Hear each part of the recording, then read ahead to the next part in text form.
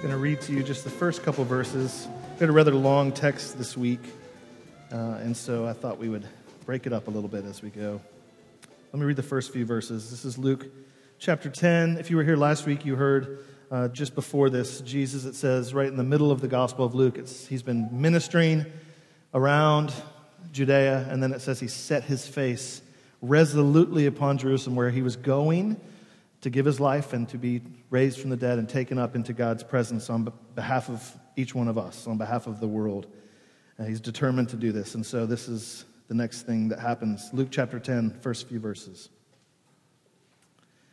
After this, the Lord appointed 72 others and sent them on ahead of him, 2 by 2, into every town and place where he himself was about to go.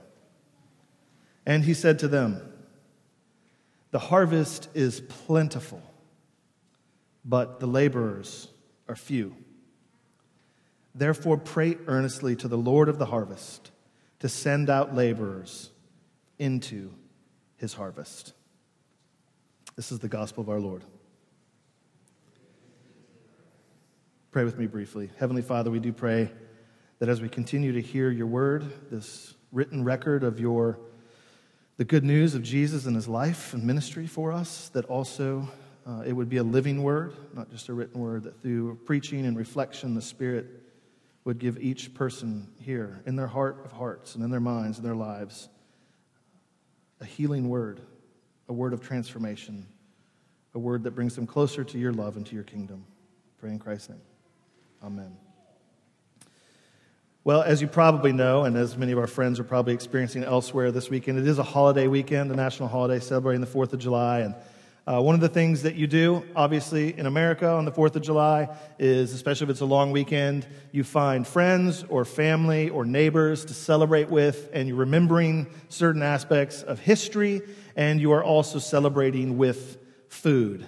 And I love that. I love celebrating with food, with friends. It's great. One of my favorite things about summer, it also feels like, it feels like the official start of summer usually right about now, because school's finally out, people are traveling, it's warm, and you get to get all those summer foods. One of the things that I love to eat the most that reminds me of a lot of pieces of my own history, but also, as we're going to see in a second, New York history, is oysters.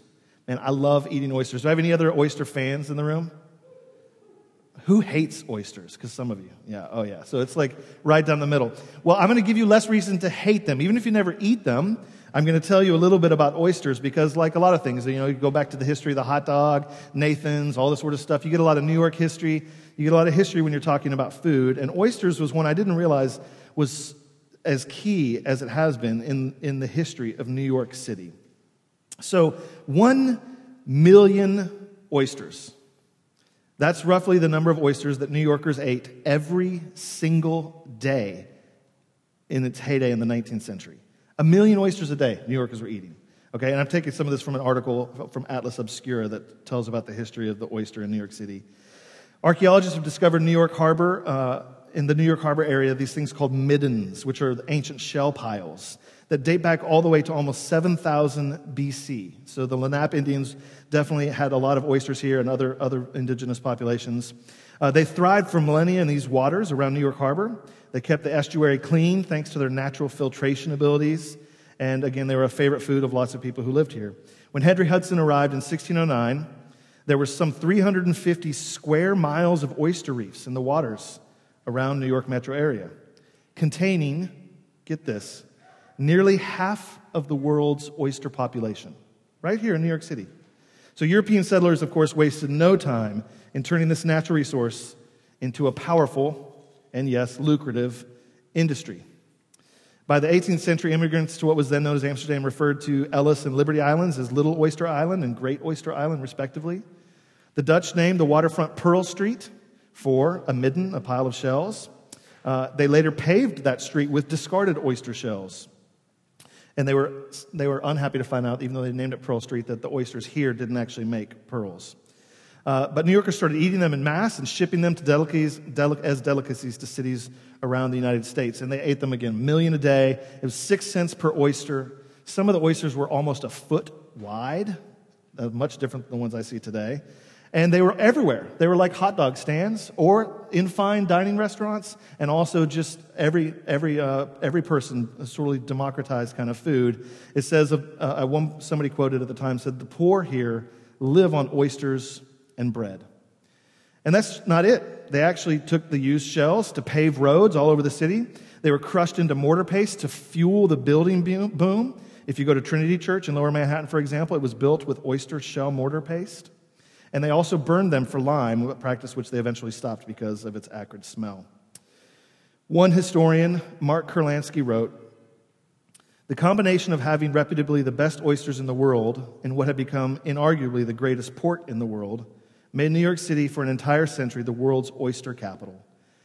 The history of New York, of the New York oyster, is a history of New York itself. Its wealth, its strength, its excitement, its greed, its thoughtfulness, its destructiveness, its blindness, and, as any New Yorker will tell you, also, its filth." See, they loved the oyster so much, and they built so much, and they made so much, and they went so fast that by 1927, the last of the New York City oyster beds were finally closed for business due to pollution, to the growth of the shoreline through industrial materials, and a lack of waste management, over-harvesting, all those sorts of things. New York City's oysters had become too contaminated to eat by the 20s. Now, this feels like a parable of sorts to me, does it not?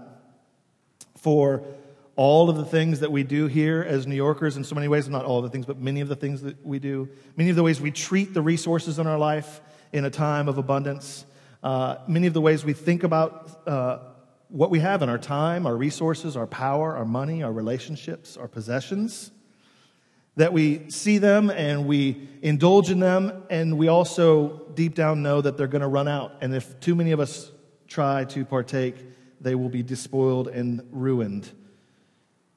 Today in the New York Times, there was a quote about the city bouncing back from the pandemic, and it says this quote, which won't be surprising to you, but it says, "The city has always been defined by the people who live here. It's a magnet for dreamers, a haven for hustlers, a perpetual motion machine in which the engine is fueled by a human desire to strive." Right? Generation after generation of hustle and consumption and striving and desire. And you're a New Yorker, unless you're visiting from out of town. And so let me ask you this question this morning, a few questions. What is your mission in the city? What's your purpose here? What are you doing with your life? What are you striving for? What's magnetizing you to this place for the time being at least? And is it merely just your own individual wish fulfillment? Oh, I can go to this college and this will get that degree and I'll get out of here as fast as I can. Or, oh, I came with a little bit of change in my pocket and this is a cool place to do cool things and to see cool shows and eat cool food. Are we always consuming, or more often consuming, than we are thinking about creating or generating resources for the city or for others? Is it not true that we fear in our own lives or the city and the resources around us that our resources are limited? They're exploitable like these oysters. And eventually, if we're not careful, they're going to be all dried up. Do you think about this perhaps with a relationship in your life? Oh, it's all full of promise and it's new and it's blooming like the flowers at the moment, but you know that at some point it's going to wear out and the newness and the excitement and the fulfillment, the desire is going to fade.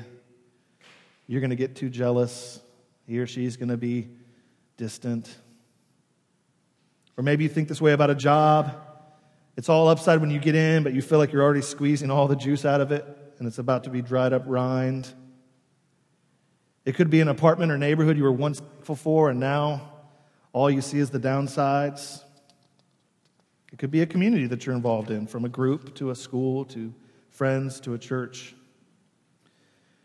Does it not often feel sometimes like our personal missions, our purposes, are at cross purposes because we've turned into competitors? There's just not enough time and money and space, and it's going to wear out. I got to get what I can, get mine. See, here we are in the early seasons of the season of Pentecost in the church year, And for 2 weeks in a row, happened to be the first 2 weeks post the merge of 3 congregations together, have been these calls to discipleship. These questions about Jesus going around saying, you should follow me, that this is the best way to live a full, rich human life that you were designed to live, that bears fruit, that has purpose, that has meaning. Follow me. And last week we heard him tell people that what we needed was focused following, rather than to be distracted by this opportunity or this disappointment, but to follow him. And this week we see a little more detail about what it's like when you do choose to follow him in his footsteps. What following Jesus is like. And if you're exploring Christianity, you should hear this and look at it as we dig into it. The idea of how it's going to change us, what style of life it is, what's the point and purpose to your life once you decide to follow Jesus. See, these people that get sent out and the 12 disciples themselves, at the beginning when we first meet them in the Gospels, they're just ordinary fishermen. Like any of those people that used to harvest the oysters here in New York Harbor and then take them down to the stall and sell them. Jesus went to find them in their hometowns, and they were working, making the most of the natural resources in the area, eating, resting, playing, going about their business, fishing. This was their point in life. This was their mission in life, and it came with dignity, God-given, no shame. But then Jesus shows up, and he calls them, and he says, guess what?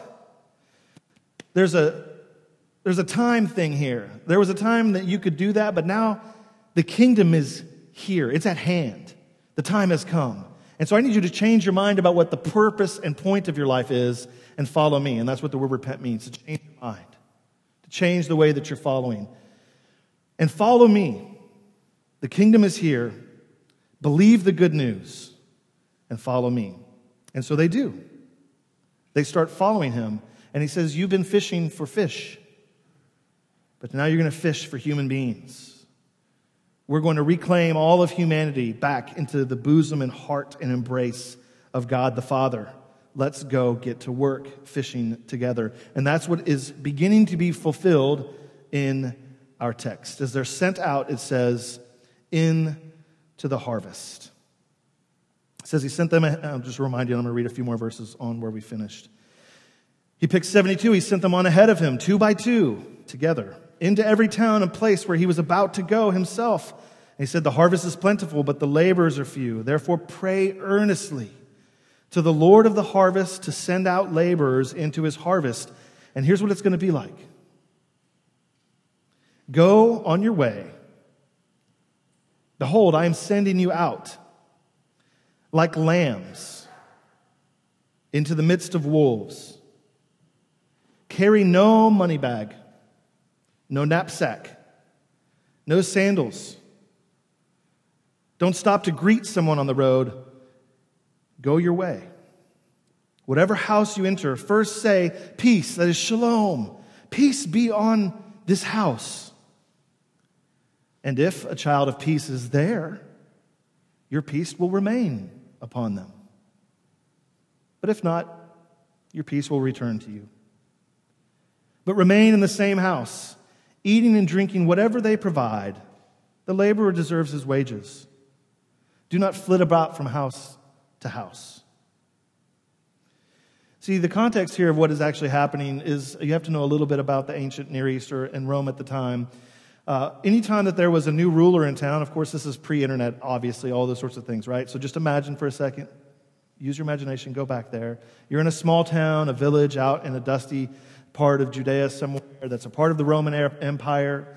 And maybe there'd be a new Caesar hundreds and hundreds of miles away. And so they would send out emissaries and ambassadors to come to your town with proclamations.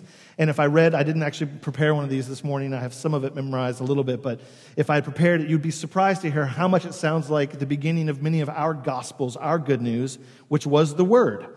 The word was the euangelion. That's the good news.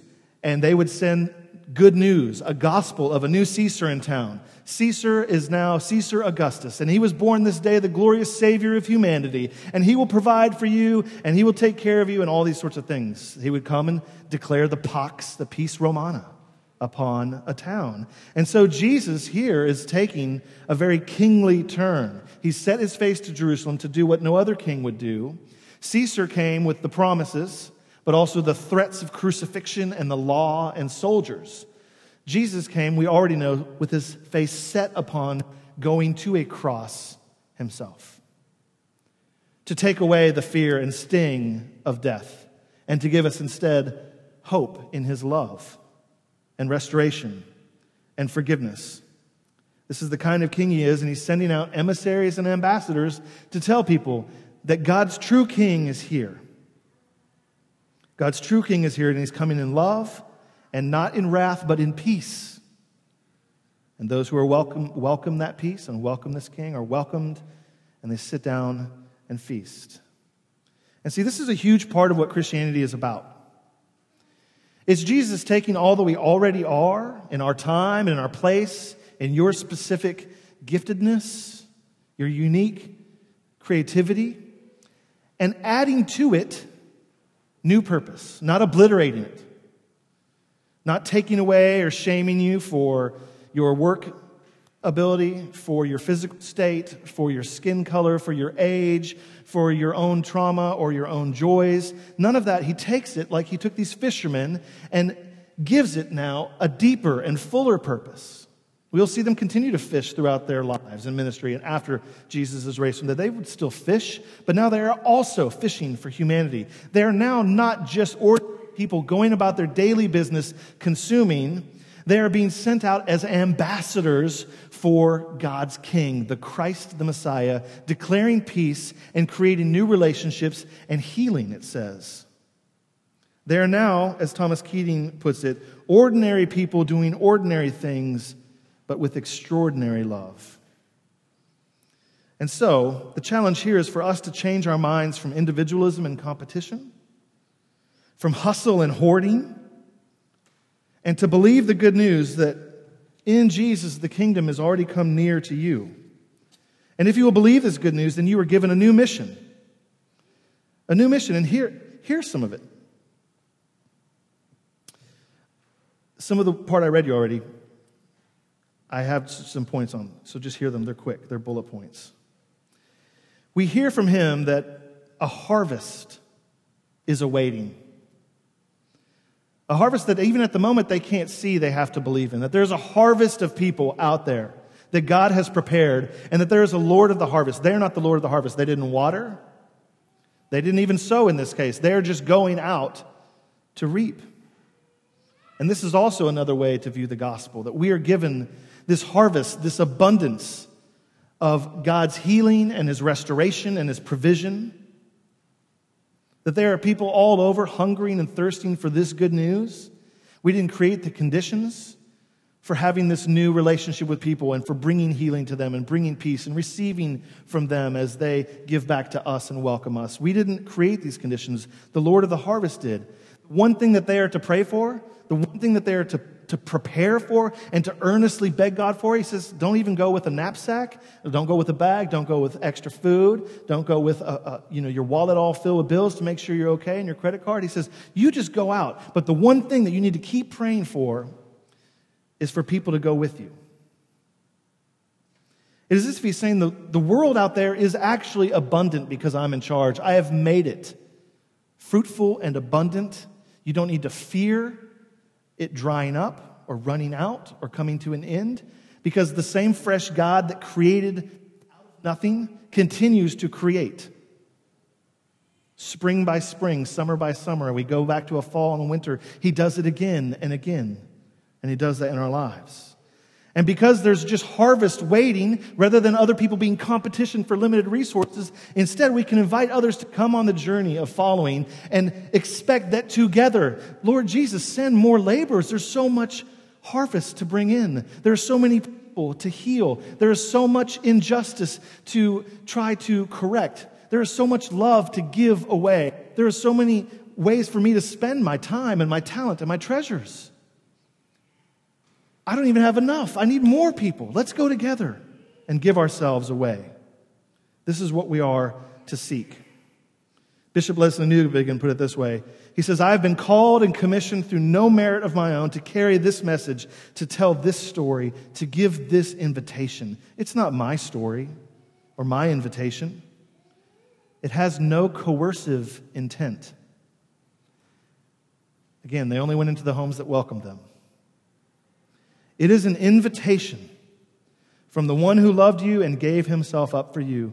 That invitation will come with winsomeness if it comes from a community in which the grace of the Redeemer is at work. And how do you know it's at work? Some of the things that were mentioned in that passage. The practice of hospitality. We should be characterized by the practice of invitation, of going to one another in our need and receiving one another in peace and welcome. A message of shalom, not condemnation or power through politics or any other way of shaming someone, but instead of shalom, to say peace be upon you. We come as emissaries of the one who brings true and lasting peace. And there's no cross behind that to fear the way you fear Caesar. Instead, it's already been taken care of. We come with a message of love and healing. And that's what he says, heal everyone in their houses. Travel light. You don't have to have a huge caravan filled with resources. You can trust that the world's abundant, that the Lord of the harvest will guide and provide. And most especially, he says, I send you out like lambs. That our spirit within us together is not the wolves of Wall Street that he does send us out into, but instead, like lambs, that we come with peace, vulnerability, sacrifice, trust. And he says, whenever you enter a town and they receive you, eat what is set before you, heal the sick in it, say to them, the kingdom of God has come near to you. The one who hears you hears me. The one who rejects you rejects me. The one who rejects me rejects him who sent me. Now, this is amazing. What it's saying is that when you practice hospitality, when you speak a word of peace, even in the passing of the peace here symbolically, but also in other ways throughout your week, when you welcome or receive or go to one another, when you travel light and trust the God of provision, when you behave like a lamb, when the wolves have their teeth bared, when you do these things, he says, you can tell people the kingdom of God has come near. It means that you are in the kingdom. You are bringing the kingdom. In fact, he says, if they receive you, they receive me. You, in some sense, are the Christ. You are the king still loving and healing and eating with people when you are sent. And he says the only danger here is what's going to happen. You will have seasons in which it'll be a harvest season. And you will see all sorts of things happening.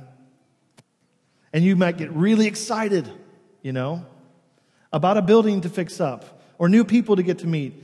You might see God doing wonderful things and get puffed up in all that he's doing.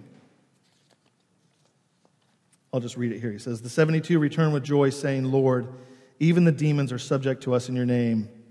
And he said to them, I saw Satan fall like lightning from heaven. Behold, I have given you authority to tread on serpents and scorpions and over all the powers of the enemy, and nothing shall ever hurt you. But then this is the end of the passage. Nevertheless, do not rejoice in any of these powers or these successes or all of the gifts I pour upon you. Don't rejoice in that so much as rejoice that your names are written in heaven. That the only real danger of running out is not of his gifts or his provision or his giving new life after every death. The only real danger is that we would forget that the most important thing is that our names are written in heaven. And cities at the time had scrolls, and if you were a citizen, you had special rights. And he's saying your name is written in heaven. You are a citizen of God the King. You belong in his realm of love. You belong to him. To forget that this is the most important mission and purpose we have in life, the best gift that we have in life. That we want to tackle evil. We want to go in mission. We want to do all sorts of things together. We want to see the world transformed. We want to see ourselves transformed. But no matter what happens, before we even go out on this journey, the most important thing to remember is that God loves you. That God loves you from an eternal wellspring of love. Like those reefs used to make millions and millions and millions of oysters, just generate it, and all people could do is go out and partake in it. That this is God's love, but it is a resource that you can never use up. And if that is true, then you will always have enough. You will never be, in the sense in which Jesus talks about it, thirsty or hungry. You will be satisfied by something deeper. And if that is true of you, if you're transformed like this, then you suddenly find yourself not competing and hoarding and being terrified and running out and getting dry over and over again, but you find yourself regenerated within by God's love and by the abundance and by the team that He's bringing around you, and you go out now and you are free. See how this works?